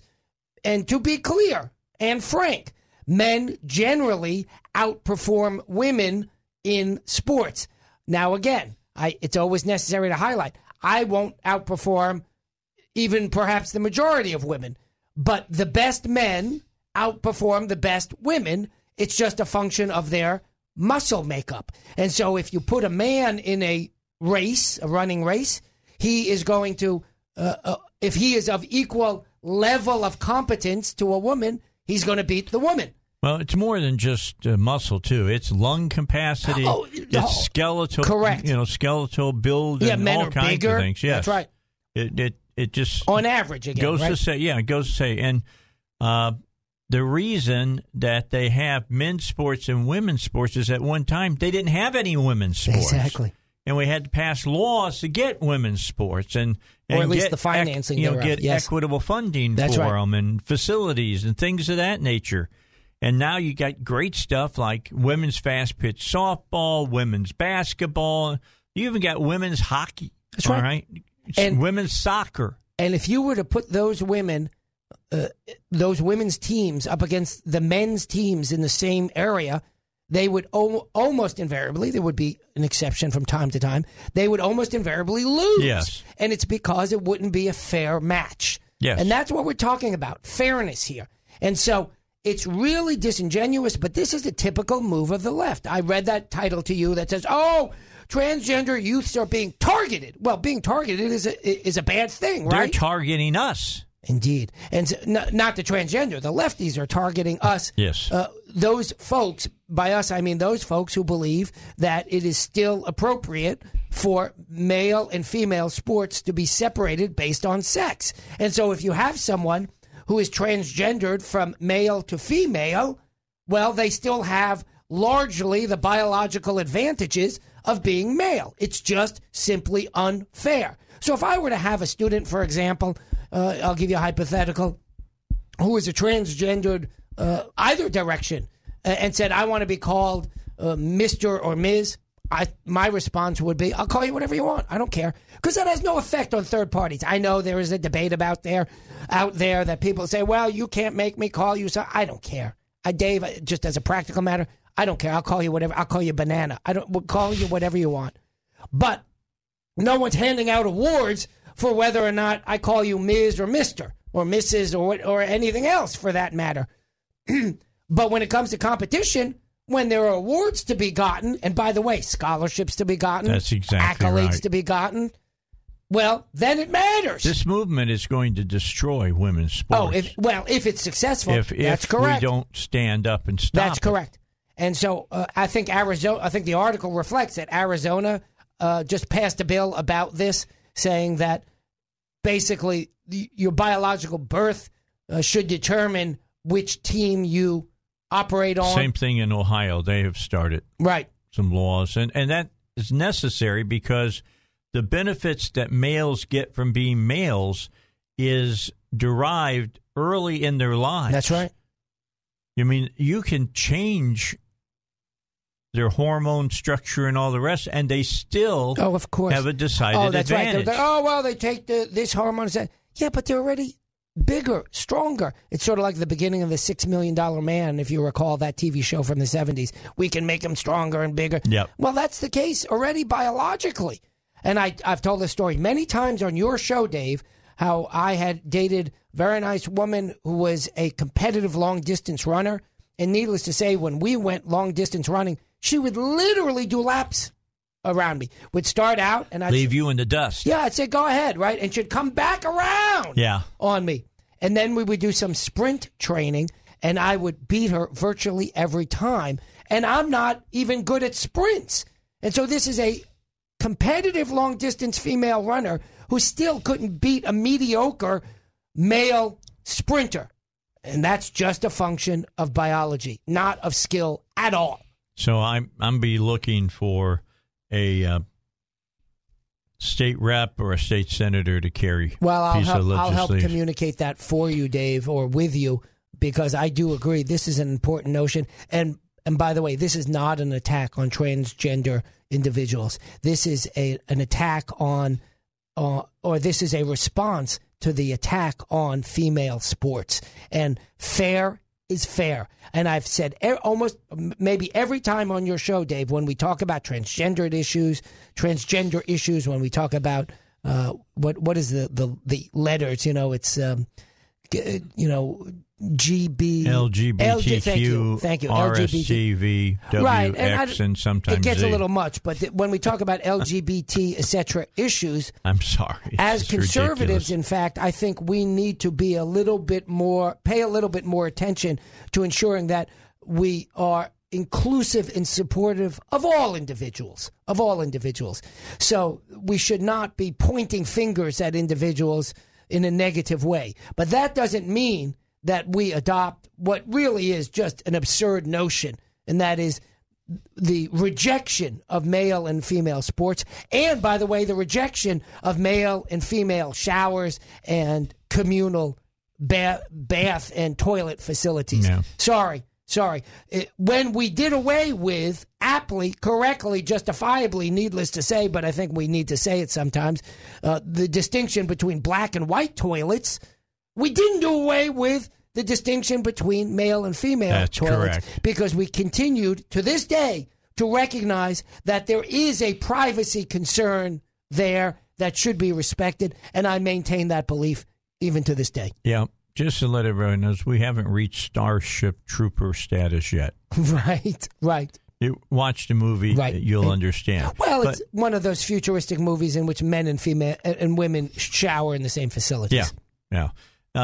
The other thing that I'm concerned of, and that is this: parents with children who put them on hormone-changing directives with the doctor, I think that should be illegal. I really believe that's child abuse. That's one of those other bills in there that is far more controversial, because I'm skeptical of that medical treatment, but by the same token, I'm not a doctor, and I'm not looking I don't look to step into the shoes of the parent. So I don't know, frankly. I'm not disagreeing with you yet, and I'm not agreeing with you yet. I don't know enough about that issue. But that's another one of those bills that was mentioned in the article as an attack on transgender individuals. And I do think, regardless of what your position is on that hormone treatment, it's a far cry from the competitive sports context, and yet the New York Times quite intentionally puts both bills in, lumps them all together, and calls them all attacks on transgendered individuals. There's no way that you can legitimately call those bills that seek to protect women in terms of their ability to compete in competitive sports an attack on anybody. It is a defense of women. And the irony is that the left used to be the far stronger defender of women's rights, and now they are abandoning their core constituency for another constituency. Yeah, when I was pushing for free speech back in the mid-'60s to early '70s, when I was pushing for women to have equal access to sports for themselves, I was called a lefty at that time. Right. And I was nowhere near being a lefty. Right. Although maybe at the time you were. Who knows? For that issue. I don't know. I was fighting conservatives. Well, and it just highlights the fact that you were then what you are now, which is someone who believes in fairness and individual rights. And, of course, we have to define those individual rights in which they don't collapse upon themselves. And so either women have a right to privacy and to compete fairly, or they don't. Yep. And the left is now saying they don't. All right, break. It's 19 after 8. Traffic, weather. We do it here on the Answer on the Dave Elswick Show. Don't forget, Rush Limbaugh is coming up, and I need to remind you that you should be scared to death. Scared to death that you'll be paying taxes on your IRA and 401k, taxes on your Social Security benefits, and taxes on your investment income. So that money you were counting on for retirement could be a fraction of what you thought was going to be.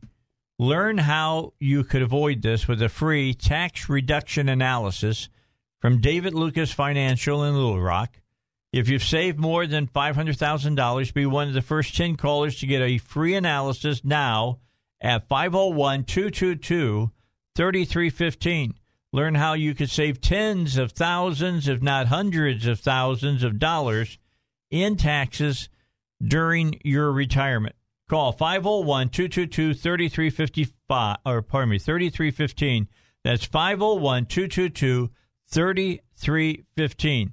Advisory services offered through David Lucas Financial, an Arkansas registered investment advisor. Okay, we continue Robert Steinbach. What was the other article that you sent? Well, I'm glad you waited till we're on the air for me to look that up, Dave. That's the organization First going Amendment. on here at the Dave Elswick Show. It was about Zach, the First Amendment. Zach, what are you doing? Remind me. I'm going to look it up. First Amendment. Oh, it was about what they're doing for hiring. So there was this movement. You're going to love this, folks. When one applies to be an academic, a professor, you've got to send in material, right? So obviously you send in a resume. That's with most white-collar jobs, you send in a resume. In addition, when you want to be an academic, a professor, you send in an article that you wrote, because some people don't realize, but one of the core functions of being a professor is not only teaching, but writing articles so that other people, other academics and non-academics read those articles. You're trying to disseminate your knowledge more broadly than just in the classroom. That is a core function. And then there's a third function known as public service, which includes, by the way, what we're doing right here, Dave, me coming in and explaining legal concepts. They expect you to do that They kind do. of stuff. They really do. And I think it's a good thing that they do. I would do it independently. In fact, I have done it independently. I came on your show well before it was ever even a consideration. Time ago. That's right. But in any event, so you send that stuff in. Let's say I'm applying for a job. I'm going to use UCLA because UCLA is one of the schools that do something else.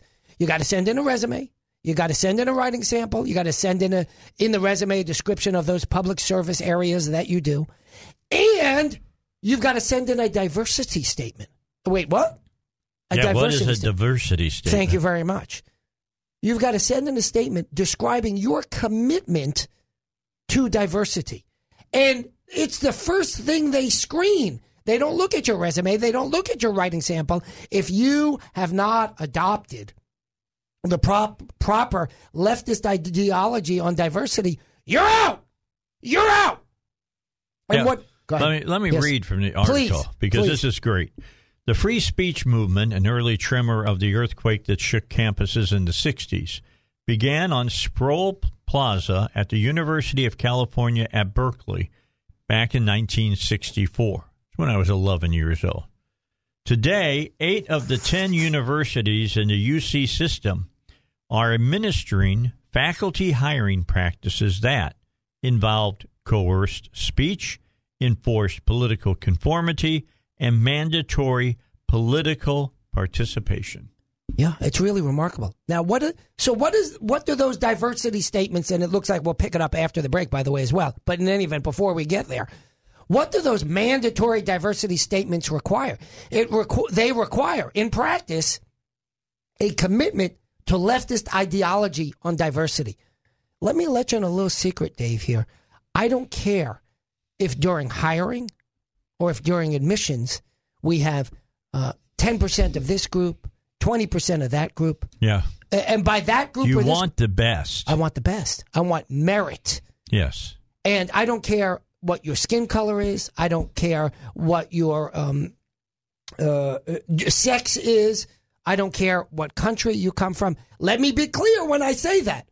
You better not discriminate. You better not prohibit someone based on his skin color, her gender or sex, what country they come from, their religion, because that's the opposite. But I don't need 6%, or I think, let's pick an actual number. I think Jews make up, I think it's 3% of the United States population. It's either 3 or less. So let's elevate it to the most. There's less of you than there are homosexuals. Yes, it's a very small percentage number of Jews in the country. And so let's assume it's 3% for argument's sake. I don't think a faculty needs to have 3%, less than 3%, or more than 3%. By the way, in legal academia, it's generally more than 3%. So maybe I'm saying that, I'm not, but I'm going to make the argument that maybe I'm saying that to protect the overpopulation, so to speak, as compared to the representation in the general population. Meaning, why are we using these quotas to determine whether someone is in there? Okay, now you got to hold your thunder. I'll do it. Hold your thunder. When we come back, Robert will continue with his rant that he's on right now. But right now, here's what Sean Hannity is thinking about. back. We didn't really go anywhere. I always get a kick out. I always say, I'm back. Well, I didn't go anywhere to come back from. I've been sitting here the whole time talking to Robert, just discussing things with him. All right, we are at 25 minutes till 9. It's 58 degrees elsewhere here in central Arkansas, Pine Bluff. Hot spot right now, 61 degrees, Hot Springs 60, Conway 57, Cabot 57 as well.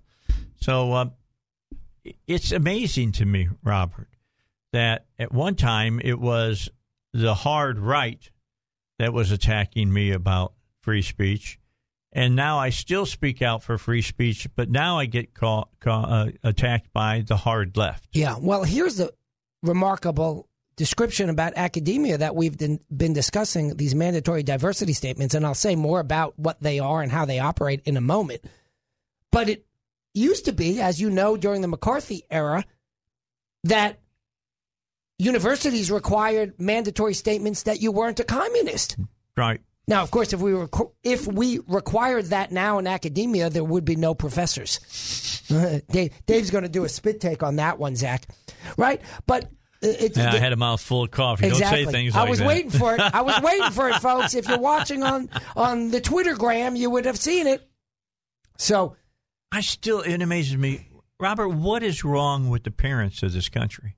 Why do they send their children to be made into brown shirts? Well, unfortunately, because what's your choice? Now, there are some choices. There are conservative schools that you can send them to. Is it, Hillsborough, whatever it is, in Michigan? Right, they're really good. There's different, send them brown or whatever. And within Arkansas, there are some conservative Christian colleges, aren't there? There are. Yeah. So, and as you know, I am Jewish. I would aptly consider sending my child, I don't have any children yet, but I would aptly consider sending a child to a conservative Christian school because of the overarching values being taught. I don't think that I know that the values taught in Christian schools are the same as the values that would be taught if there were a Jewish school. And they're not particularly about teaching the underlying religious doctrine. Right. So that's not even maybe in a parochial high school, but not in a college. In any event, I digress for a moment. So what's being required now in academia? That you must sign up to the leftist ideology on diversity, or not get a job. Or not get a job. It is a screening method, admittedly by them.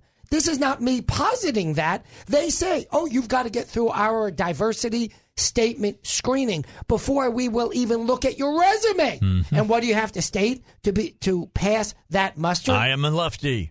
I'm a lefty. I want percentages of different groups based on their appearance, not based on their thinking. Now, a diversity of thought is a good idea in academia because we don't need an echo chamber. We have largely, not entirely, an echo chamber in academia across this country right now. There's a verse in the Bible that deals with this. Iron sharpens iron. Yeah, yeah.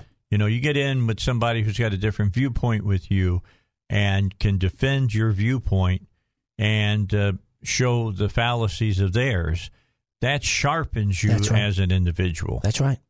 I have most certainly amended, improved, and downright altered my views based on conversations with leftists. Now, it hasn't made me into a leftist, but some of the elements of my views have either been honed or I've changed them.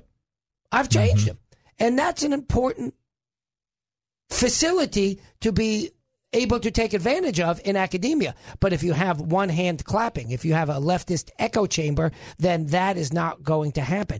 And I guarantee, and as I started to say before the break, I'm not particularly, and maybe even after, I am not concerned about how many men or women I have in my class, how many Jews versus non-Jews, how many African Americans / Hispanics / Caucasians / Asians / any other group that I have yet to mention I have in my class. I want them all to have free access to my classes, but I don't care what the numbers come out to. I am interested in having some diversity of thought, so I hope to have some liberals, some conservatives, some religious, some atheists. There are plenty of other alternating viewpoints that I would like to have in my class. But some communists, some, I said conservative already, right? Yeah. So all different viewpoints, I think, are helpful to a discussion in a class. And then I don't believe in the claim that to have a certain view on racial issues, you must be a member of a certain racial class. No, I don't believe that. I don't believe that. I'm sorry. Yeah, I agree with you. Right. As far as that's concerned. And I would make sure that my child, if I had one that was going to college, was going to a college where there would be that diversity of thought. Right. I just find it, I guess, entertaining at times that this is something that I have always faced in my life, whether from the right or the left. And it just goes to prove that what I've always said, if the country becomes too hard right, it leads to totalitarianism. If it becomes too hard left, it leads to totalitarianism. That's the spot that they meet. There are many that suggest the left and right is not actually a line to the left and a line to the right, that it's a circle. And it's a circle between freedom on one side of that circle, one point on that circle, and the opposite side of that circle, should you move left or right, brings you towards totalitarianism. And I agree with that notion. And that is indeed the problem. Dave, you and I suspect many of your listeners, are freedom-loving individuals. Mm-hmm. Today, we call those individuals conservative and or libertarian. But in the 60s, some of that was reflected by the free speech leftist movement. We have always been pro-freedom, you and I, and many of your listeners, Dave. And the problem is that there are folks on the far side of that freedom movement that call themselves left or right, and really what they are is anti-freedom.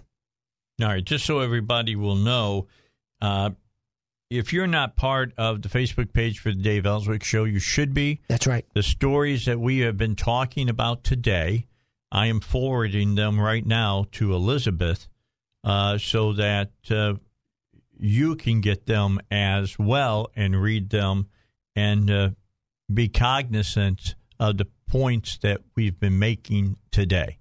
Let's get our final break in. Traffic, weather for you here on the Dave Elswick Show.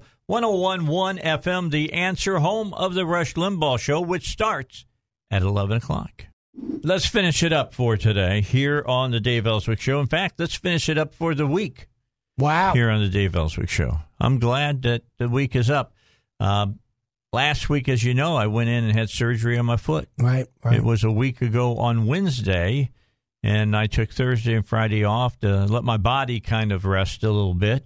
And now here we are on Friday a week, and things are going good. Now, Dave, was that the remove of the foot from your mouth surgery? Or no, that's never possible, right? It's too late for that. In fact, for you to know, is they repaired my foot, and for all the lefties that showed up wishing the worst for me. I don't think they did. They removed their heads from their butts. There you go. There you go. Anyway. I don't want to remove my foot from my mouth. Yeah. I'll have nothing to say then. Yeah. I never have to remove my foot from my mouth because typically I'm right. There you go. Seriously, it's the truth. I've got a whole lot of years of experience behind me, and there's sometimes things that I used to say that sometimes I stop myself now because I know that some people might take it wrong, but I'm going to say it anyway. I call a spade.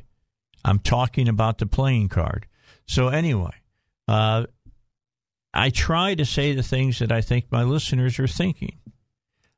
It's like yesterday. And then we want to finish up on another question I got for you. Sure. We started talking about all these things that are happening because of the COVID-19. And I just said, in all honesty, do you not feel like they get up here and they say all these things about being calm and collective and all of that, don't panic, and then they start doing things like they're in a Michael Jackson Pepsi commercial. Their hair on fire. Hair is on fire, and they're running around with their hands in their hair in the air like they're up in the control tower on an airplane. It's just amazing to me about how they're reacting to this. As you know, Dave, when I came in this morning, and I had been reading on the Twitter post, the Facegram, as I mockingly call them all, there was criticism of President Trump's speech.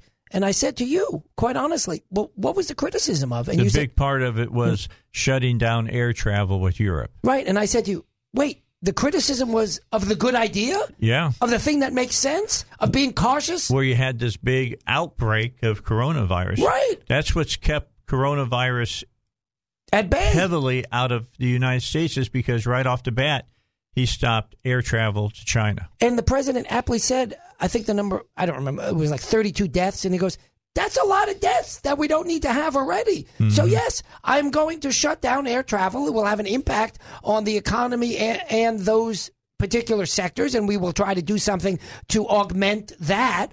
But I'm not going to have people die needlessly because some business wants to sell more of whatever they're selling. No, it's absolutely the prudent move. And here's the irony, is that if a lefty would have done it, the lefties would be applauding it. But to be fair, conservatives, some conservatives are hypocritical and some lefties are hypocritical. So I can't blame it all on the lefties in this instance. But please, folks, let's take some prudence. Let's shutting down flights from those vectors that have the disease, that's just prudent. We should be more restrained in going out. We should be more restrained when we interact with people, keeping our distances. This is just prudent behavior.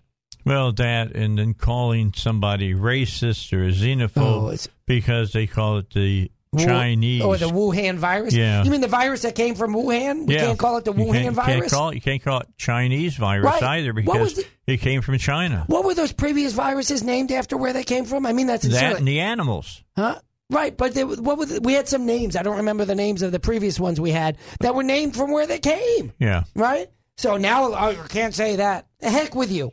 The heck with you. You know, you had bird flu. Right. And that came from China. That's right. You know? Well, part of the problem is those outdoor food/animal markets. Mm-hmm. They're not safe. We would not have that level of hygiene or lack thereof in the United States. By the way, have you been watching how China now is saying that the disease was started by the United States? Is that right? It doesn't surprise me. I saw something where some extremist in Iran said, well, if we had to, we would take the virus, what do you call the inoculation? Yeah. The vaccine. If it was invented by Israel, they, of course, call them the Zionists. It's not inaccurate, but it's said derisively. We wouldn't tell people it came from there. Right. They said, well, if we had to, we would take the vaccine from the Zionists. My response to them is, don't do me any favors. Stick by your philosophy. Stick by your guns. I'm happy for you not to take it if you are one of these nutcase extremists. Well, I'm going to tell you what. I guess I'm a nationalist in the sense that I want to see us make decisions for the best of the American people. Of course. All right. Of course. I think it's ridiculous to say that you don't want to do that. I think you've checked your Americanism somewhere and you need to go find it. But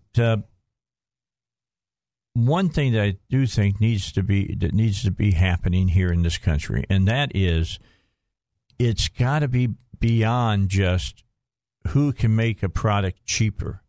Right now, most of our medical antibiotics, pills, and everything made in China. That's right.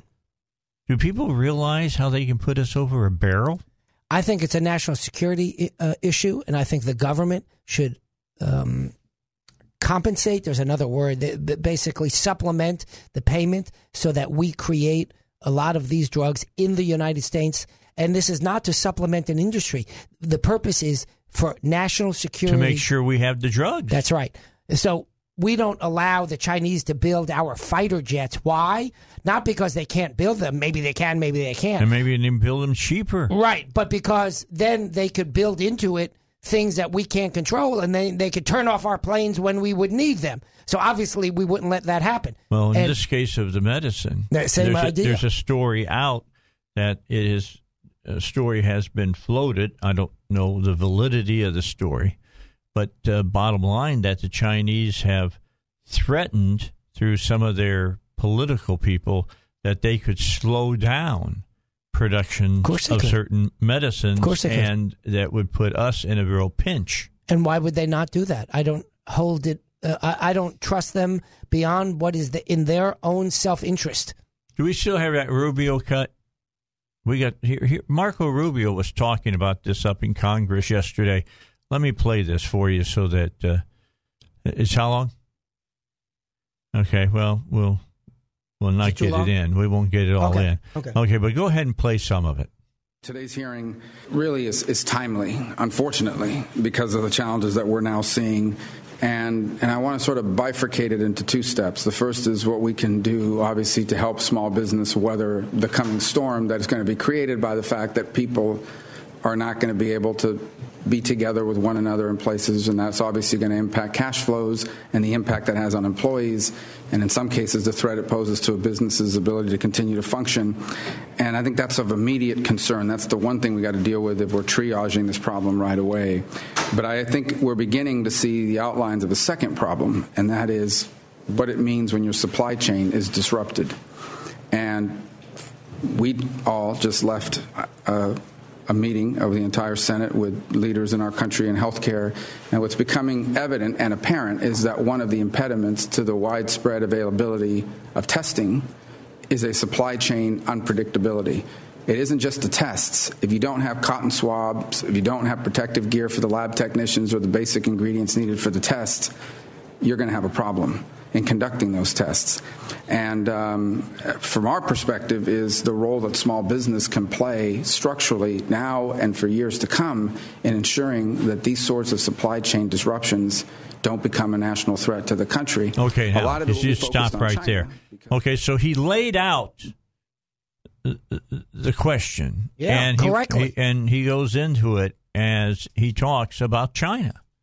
And it's all being done in China. That's got to change. That's right. And that's a national security issue. It's got nothing to do with... And that's what he was saying. That's right. That's right. So I don't have a problem if companies decide the most cost-effective way to produce toasters. But the United States government needs to be involved in national security issues, and health / bioweapon and bioweapon defense is a national security issue. I agree. And then last but not least, just wanted to ask you a question. Is the litigiousness of our culture driving some of these closures and things where people are saying, well, we better close because if somebody happens to come down with the coronavirus, we could be sued? It's perhaps possible, but recall, Dave, I am less a critic of our so-called litigiousness than most, particularly conservatives, because conservatives tend to decry our litigious nature. And my belief is that with freedom comes the ability to take a dispute to court. Does that mean some people abuse it? Absolutely. But the fact is that people have a right to be heard in court, and overwhelmingly, when they bring what's often described as these crazy lawsuits, they are outliers. They happen very rarely in terms of success. When they're brought, they are routinely dismissed without settlement, without payment. So I think that the issue of litigiousness is somewhat overblown. And remember this, the alternative to the ability to take someone to court when you have a dispute is people shooting each other. So just remember that a vibrant court system is where we can resolve our disputes peacefully rather than by shooting each other. But let's say that if the NCAA had decided to go along with March Madness, right? If I were them, I would put up big signs as you were walking in. Beware. Saying, beware, you could contact the coronavirus, That's blah, right. blah, blah, blah, blah, blah, blah. However, I've seen judges, when stuff like that's up and it gets in front of them and they go, that's just not enough. Well, I think generally that it would not be the case. Meaning, I think if someone put up a sign and they maintained proper hygiene of the facility, and just routine, but proper hygiene of the facility, that would be sufficient. I will tell you this, though. I was at the Comcast office, this is a couple of years back, out in West Little Rock, And I was there while they were closing, and the cleaning crew, which is an outside company, was there already. The guy who was vacuuming the floor picked up the vacuum and ran it across the countertop to dust the countertop. That's not proper hygiene. It was disgusting. Nobody batted an eye. I did, but nobody else batted an eye. That is not proper hygiene. I would agree with that. Robert, you have a great weekend. You too, my friend. We'll see you again next week. Yeah. Be stay safe healthy. out there. Just stay healthy. All right, I'll see you tomorrow at 9 o'clock with the Car and Truck Doctors, and then I'll be back on Monday for my show starting at, of course, 6 a.m. Remember, God gave you a whole week of life. Give him one day. Give him Sunday. Take an hour. Or give him Saturday and give him an hour to talk to you. God bless.